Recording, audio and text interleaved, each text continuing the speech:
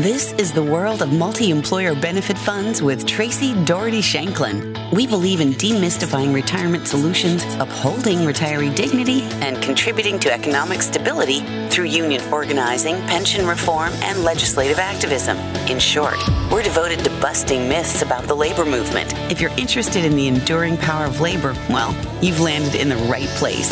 Experts and activists will share their insights, expertise, and stories.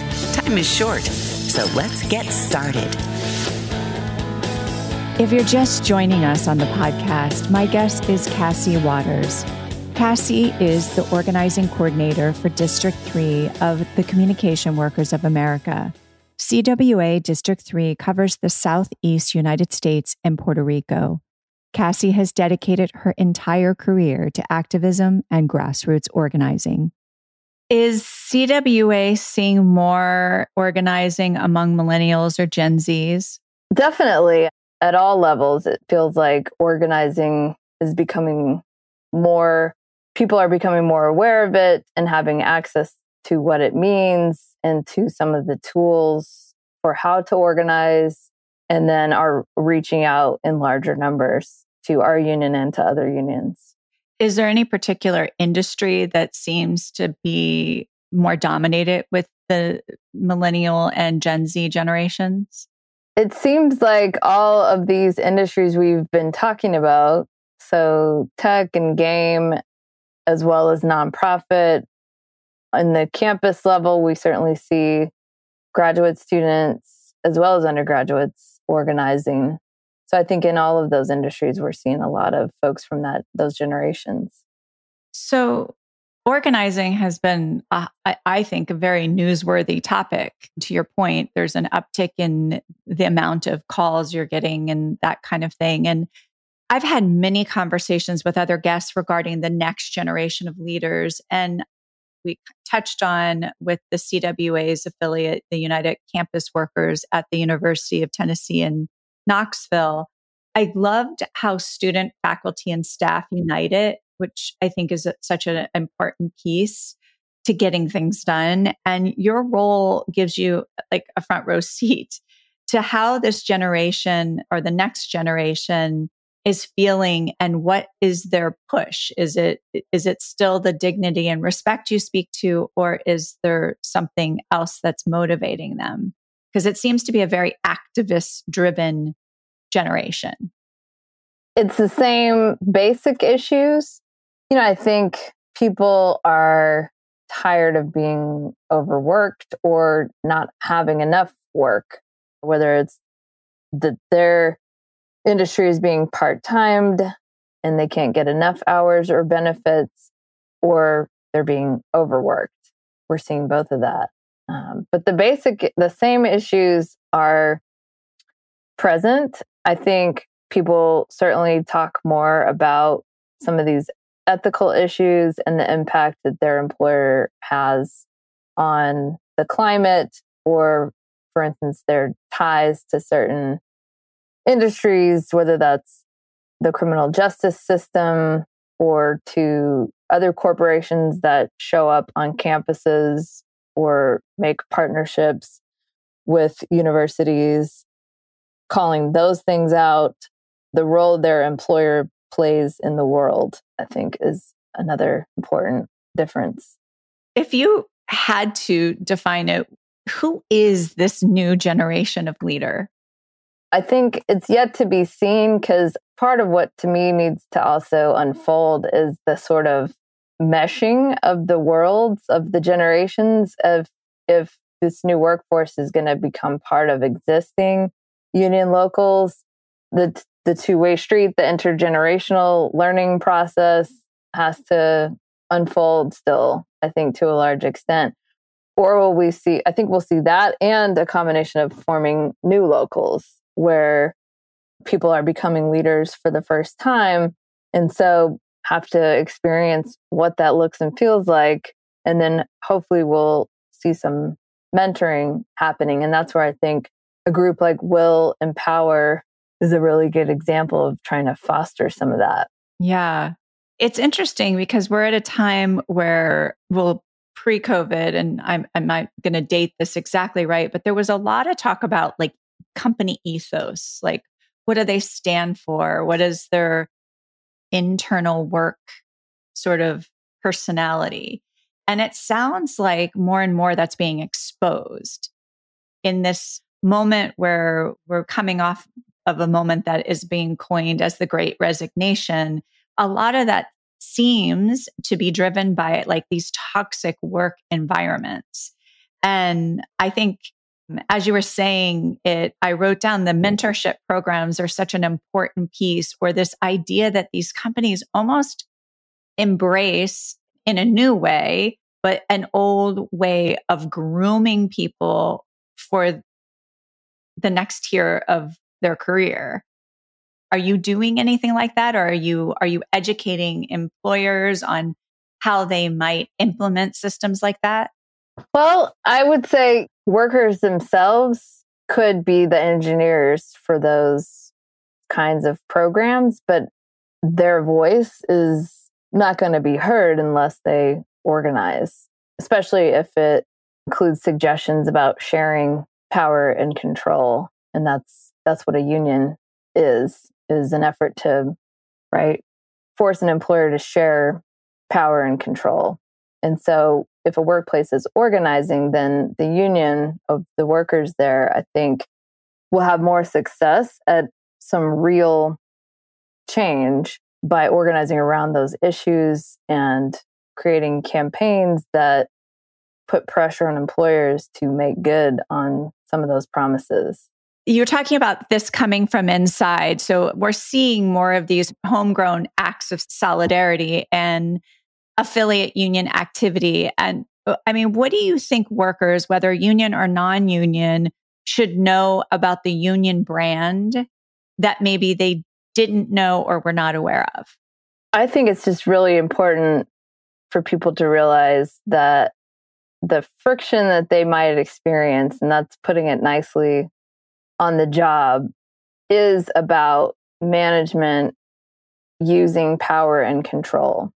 The only path to changing that is to use your collective power as workers, as employees, and to organize, because, right, power concedes nothing without a demand. That's a Frederick Douglass quote, and it's being used right now in a campaign I'm involved with CWA called Call Center Workers United, right, where you have a federal contractor, an entity that our federal government has contracted with, the Center for Medicare and Medicaid Services, to do all of the customer service work. But, right, they have had to fight to have the $15 minimum wage, which Biden did institute for federal contractors. But what about their ability to organize and to have the employer be neutral? And so that's one of their current demands, that campaign with this corporation called Maximus. But, will the Biden administration step up to help allow that, given that this is a federal contractor? This is somebody that we're paying to do this work. And so people to know that how important it is to ask themselves, how could the world be different? And that unions are a really important part of that answer. Together, we can use our power. There's a different way of doing this. Often, a life trajectory can be determined unfairly by race or sexual orientation or zip code. How is the CWA addressing economic and structural barriers that can help this new generation of leaders, regardless of what generation they come from? Yeah, I think paying attention to mentorship and to mentoring people of color, or, right, whoever is reflected in our workforce needs to be reflected in our leadership. And so creating pipelines where people can be mentored into more leadership roles, I think, is one commitment that's been made internally. And so I think taking on issues like racial justice in public as a union is another important way. We had a day of action about George Floyd that created a lot of conversation in the union. I think it's important to be as visible as we can together with others in the labor movement in the streets in moments like that, because that's whenever people understand what's possible. But in terms of the mentorship piece, I did put Will Empower in the chat there, Women Innovating Labor Leadership. Lane Wyndham is one of the people who got that started, among others. And it seems like an important, very new, but growing opportunity to have people enter into apprenticeships. I know we had people in United Campus Workers participating in that. I hope to see programs like that grow that can partner with unions and organizations to help people step into more leadership. Yeah, we'll be sure to link that in our show notes for this episode. You talk about the George Floyd. I'm a white mother, obviously, but I have a Black daughter.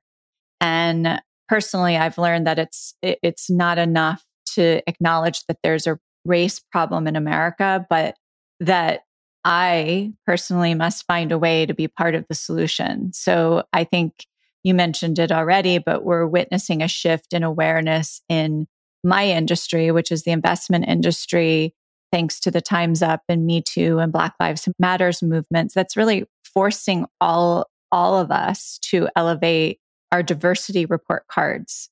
So your work gets you really up close and personal with this undercurrent.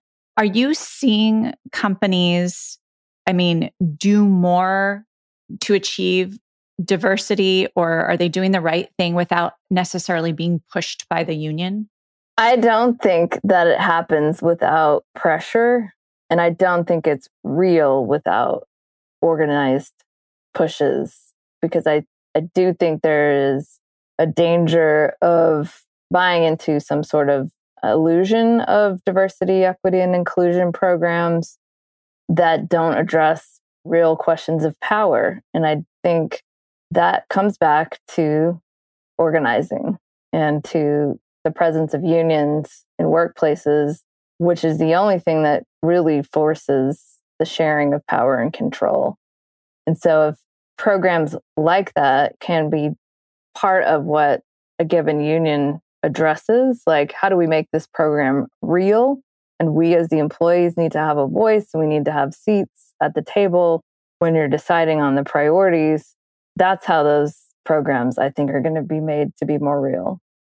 Yeah, it's an ongoing report card, if you will. Like when you have that organized or collective voice of people, I think we have to do a better job of changing the way maybe companies even go about looking for employees, doing more to broaden that thinking, for these companies to get bold and step outside of their box of where they're even looking for their employees. Mm-hmm. So post-COVID, we've had the most unusual job market. The latest U.S. Bureau of Labor Statistics report has come out and shown that there were 4,527,000 quits in November 2021, which shattered all records. And September's were higher than August. So they've been growing, and it's a trend that doesn't appear to be stopping. So as an organizer, what do you think is fueling all this discontent and causing such a reshuffling in the workforce? Yeah, I think some of it is people asking, how could the world be different? And if people aren't making enough to live on, or if they're not being treated well, what are the alternatives? It's like the need to make a living and be treated well on the job is, I think, one of the biggest factors driving it. And I think the surge in organizing is showing that as well. Are you seeing any fringe benefits emerging as hot buttons? Benefits like healthcare or pension plans or any of those? I think healthcare is a huge issue across the board. These workers I mentioned who work for Maximus in these call centers, doing customer service for Medicare, Medicaid, and CDC, among other contracts that they have, state and federal. They themselves have a huge deductible, and they just had a small victory in pushing for better healthcare. But those things don't happen without pressure and exposing. Again, this is a federal contractor. How is it that they're the ones talking to people about affordable healthcare over the phone and they themselves don't have it? And so by pointing that out, I think we've seen, some small wins. There's a lot further to go. Pensions, I could talk to you about that for a while, just having worked with the public sector and with United Campus Workers, and a pension attack that happened in around 2014 in Tennessee, where they changed the state retirement system from guaranteed benefit to a hybrid plan that included a 401k. This is very common, but they did it in the same year that our state plan won the award for the best managed plan of its kind in the nation. 95+% funded, no issue. However, right, it's the higher levels. It's like the Moody's bond rating was going to affect our state's rating because pensions are now considered a liability on the state's report card. Why did that happen? If not to just take people's money and put it right into the cloud to be able to gamble with. And it's like, there was no problem. We had done all the right things, and yet they still changed the state pension because of these larger forces at work. But one of the ways they were selling it, the same governor, Haslam, his administration was selling it, was young people today want flexibility. Young people today don't want to be tied to one job for their life. But if they do have a job, shouldn't they earn a pension? Yeah, I could opine on a little bit of this, but we are short of time. But I will say that I've done a lot of conversations on hybrids. And while I'm a proponent of them as a solution to a failing plan, it is a shame to hear that they're being used in a time when there's no need, because defined benefit have proven over time to be the best source of retirement income, and really are a promise to have a retirement with dignity. And it's a shame to think those stories. As for young people, I think part of the problem is, well, look, when you're young, you're not thinking about what am I going to do when I retire, or how am I going to support myself, or any of those things. And those are conversations or educational pieces that need to be brought in early or in people's life, regardless of whether you have a pension plan or a 401k. It's a meaningful conversation, and it is a little soapbox issue for me that I think we're missing a massive piece to really the economic security and what could be a retirement crisis of a massive magnitude if we don't deal with it. So based on your experience partnering, do you think labor union organizing can be re-energized by taking advantage of this unique, I think, moment of worker activism? I think we've got to build our capacity to be able to seize on it. So there is a bit of having to rise to the challenge. So will we invest in organizing? Will we invest in what it's going to take to seize the moment? I think is a really important question for the whole labor movement. According to a Pew Research report I read, a third of the voters in 2020 identified as independent at 34%, while 33% identified as Democrats and 29% identified as Republicans. If we look at our current political divide, and with more than a third of all voters identifying as independent, do you think this new American majority could be the beginning of a third party political party? It could very well. I think people are going to watch what our existing parties do. not just what they say, but what they do.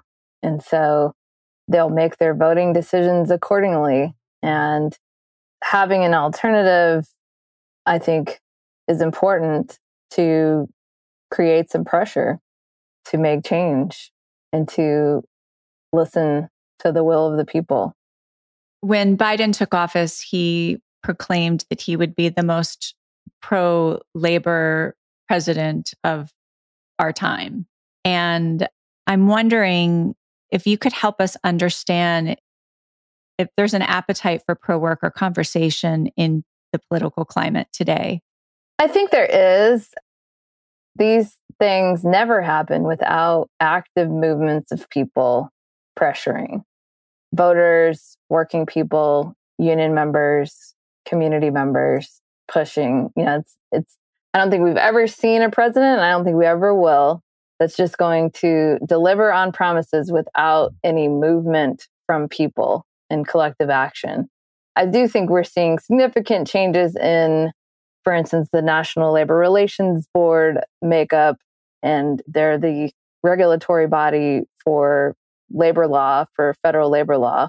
I think the appointment of the Secretary of Labor was significant with Marty Walsh. I think some of the task force that have been created and the access that workers have to speak in hearings, some CWA members have been able to do that.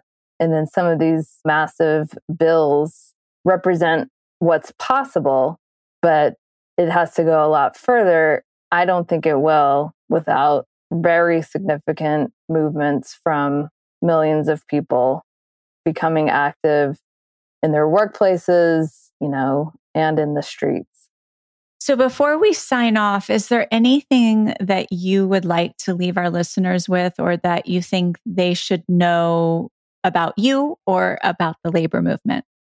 I'm personally inspired by and excited by Jane McAlevey and some of the programs that she has been initiating with trainings for any worker, any group of workers who want to sign up. It's called Organizing for Power. She's partnered with an institute. She's got several books out, but just that model that this is up to us. Like, this is up to workers to learn how to do this, to create high participation unions, or if you don't have a union, to figure out how to form one. And so those trainings being offered on a large scale is very inspiring. To me, it's not necessarily any particular union. It's open to all. So I just wanted to make sure people were aware of that. Well, I really appreciate you being part of the conversation today. And I appreciate your time. And I look forward to seeing great things from the CWA and your work as an organizer. Thank you for having me. It's a really great conversation. I appreciate it. If you've enjoyed today's podcast, please consider supporting us with a voluntary contribution at www.patreon.com/multi-employer funds. That's www.patreon.com/multi-employer funds. Or you can subscribe to us and leave us a 5-star review on your favorite podcast platform. We are available on Apple Podcasts, Spotify, Google Podcast, and many other podcast platforms. And of course, you can always find us on our website at www.multiemployerfunds.com. That's www.multiemployerfunds.com. Here you can find our entire podcast library and join our newsletter. Thanks again for joining the conversation where listeners connect with leading experts throughout the multi-employer world. Be part of the change. And that's it for this week's episode of The World of Multi-Employer Benefit Funds. We'd love to have your support. You can show your support by sharing episodes, making comments, or heading over to www.patreon.com/multi-employer funds for other partnership opportunities. Thank you for joining us, and we look forward to the next time. CWA Partners LLC hosts the World of Multi-Employer Benefit Funds podcast, which contains content and discussions that have been prepared for informational and educational purposes only. No listener should assume that any discussion on this podcast serves as the receipt of or substitute for personalized advice from an investment professional, as the information provided on the podcast is not intended to be investment, legal, or tax advice. The company is not an SEC-registered investment advisor and does not solicit clients or raise capital for money managers. CWA Partners offers securities through XD Capital Partners, LLC.